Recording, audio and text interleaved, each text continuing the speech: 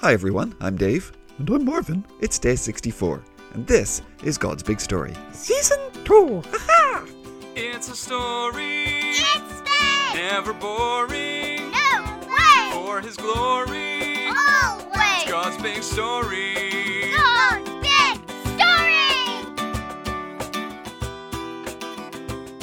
So welcome back everyone, it's Thursday and 13 weeks in. Well, I don't need to tell you what that means. Hi everyone! Nobody knows what he's gonna ask now. It's Marvin, the friendly, curious cow.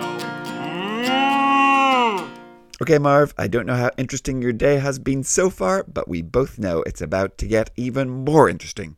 Yep, we sure do, Dave. Time for our friendly AOC. AOC? Yeah, short for Australian Orange Crow, Dave. You know, it's quicker. Except when I have to explain it, and then we're just wasting time. Oh, I see, gotcha.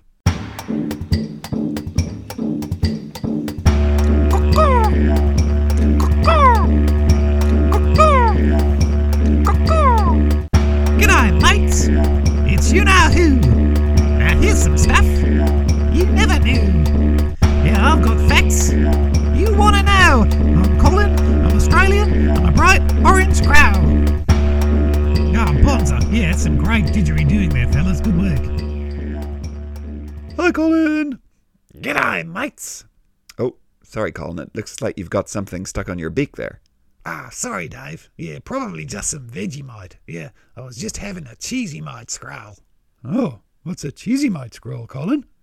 Oh, it's just an Australian snack, Marvin. Yeah, see, that's how you can tell that I'm authentically Australian. You know, 'cause I know stuff like that. I'm clearly not just someone Googling Australian stuff. Oh, gotcha. Okay, so Colin, what have you got for us this week? Well, Dave, today let's talk about Sennacherib. Okay. Yeah, so we heard that Sennacherib was fighting against the city of Lachish when he sent the commander with the message for Hezekiah in Jerusalem, right? Okay, yep, I remember that bit. Yeah, right. Now, when Sennacherib went home, he had a massive carving made to decorate his palace, yeah? It was huge. It was 12 meters. That's 39 feet wide. So that's like 6 Daves long. And it's a picture of Sennacherib and the Assyrian army attacking Lachish. Oh, wow. Yeah, that's really big. Yeah, so the inscription that's carved on it says, Sennacherib, the mighty king, king of the country of Assyria, sitting on the throne of judgment before the city of Lachish. I give permission for its slaughter. Okay, wow. Yeah, a fella named Austin Layard discovered it in 1845, and now you can go and see it in the British Museum. Oh, British Museum? How come it's in the British Museum, Colin? Oh, don't get me started on that one, Marv. Anyway, Dave, I thought you could put a picture of it up there on your Facebook page, eh? Okay, yep, I will do that. Thanks, Colin. And that was very interesting. It's what I do, Dave. I'll see you guys next week. I might even bring you a cheesy mite scroll to try. Bye, Colin. All right, so Marvin, well, yesterday we heard about how Sennacherib met his end, killed by his own sons in the temple of his god. Oh, yeah, sure. But although Sennacherib's story ends there, well, Isaiah is going to tell us a bit more about Hezekiah's story. Oh, okay. Well, so what are we listening for today, Dave? Well, today we're going to hear how Hezekiah went from being very ill to being healed. And then we'll hear Hezekiah's song of praise that he writes, thanking God for saving him. Now, the question is, what does Hezekiah say he sounded like when he was all sad and mourning? Oh, okay. And then, well, what does Hezekiah say that God has done with his sins?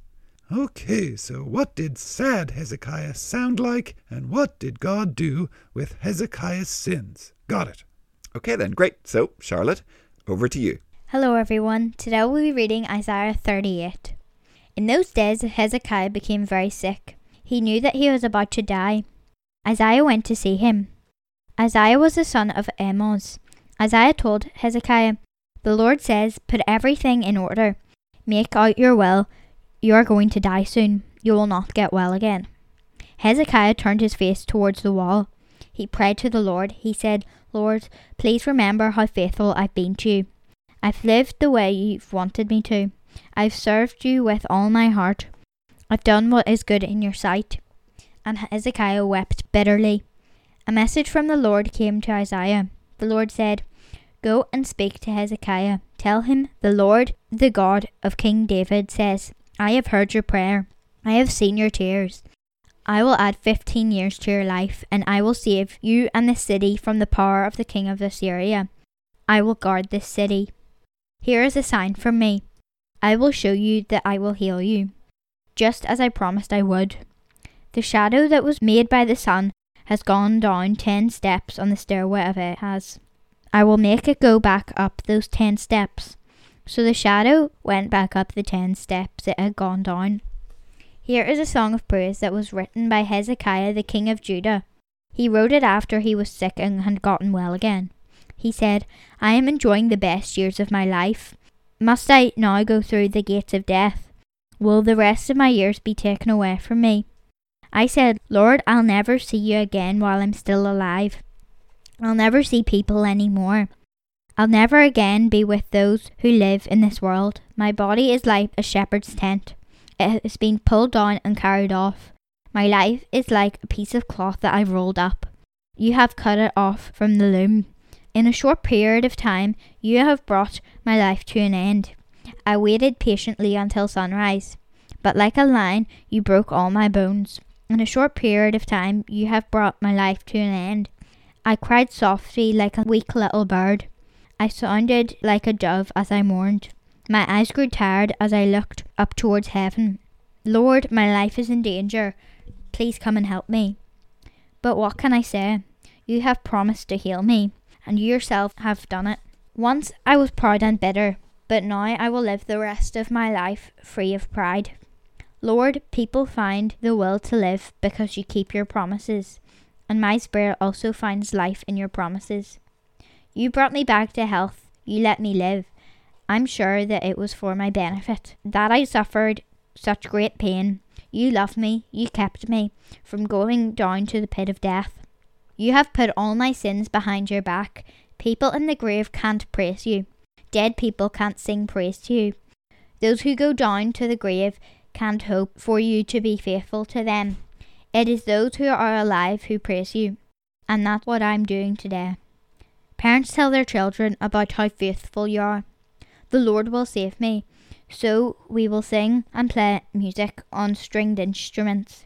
We will sing all the days of our lives in the Lord's temple. When Hezekiah was sick, Isaiah had said, Press some figs together, spread them on a piece of cloth, apply them to Hezekiah's boil, then he will get well again. At that time Hezekiah had asked, What will be the sign to prove that I'll go up to the Lord's temple?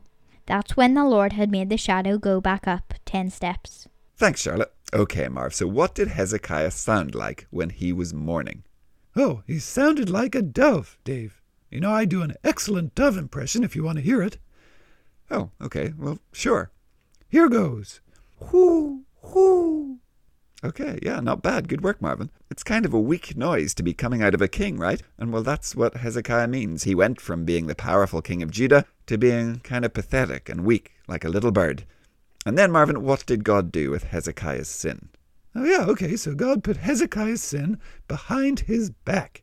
That's right. Even though when Hezekiah prayed first, he said that he'd been faithful to God and served him with all his heart, he knew he didn't deserve the kindness God showed to him. He knew that he was a sinner. He knew that God was being merciful. And instead of punishing his sins, he had taken them away. He had put them behind his back. Okay, yeah. And so Hezekiah gets an extra 15 years. And how God made that shadow go back up those steps, well, I have no idea, boys and girls, but he's God, so it's probably not that hard for him. Yeah, I guess not. Now, what did Hezekiah sing to God? He sang, Parents tell their children about how faithful you are. So today, you know what? Let's prove him right and put your parents, or maybe your grandparents, or maybe your Christian parents, and by that I mean the older person who told you about Jesus. Well, let's put them on the spot. Today, or soon, ask them to tell you about a time that God has been faithful to them, or a time that they've seen God being faithful. Oh, fun. Yeah, I like that. I think I'll ask my mom. Or maybe my granny. Or both.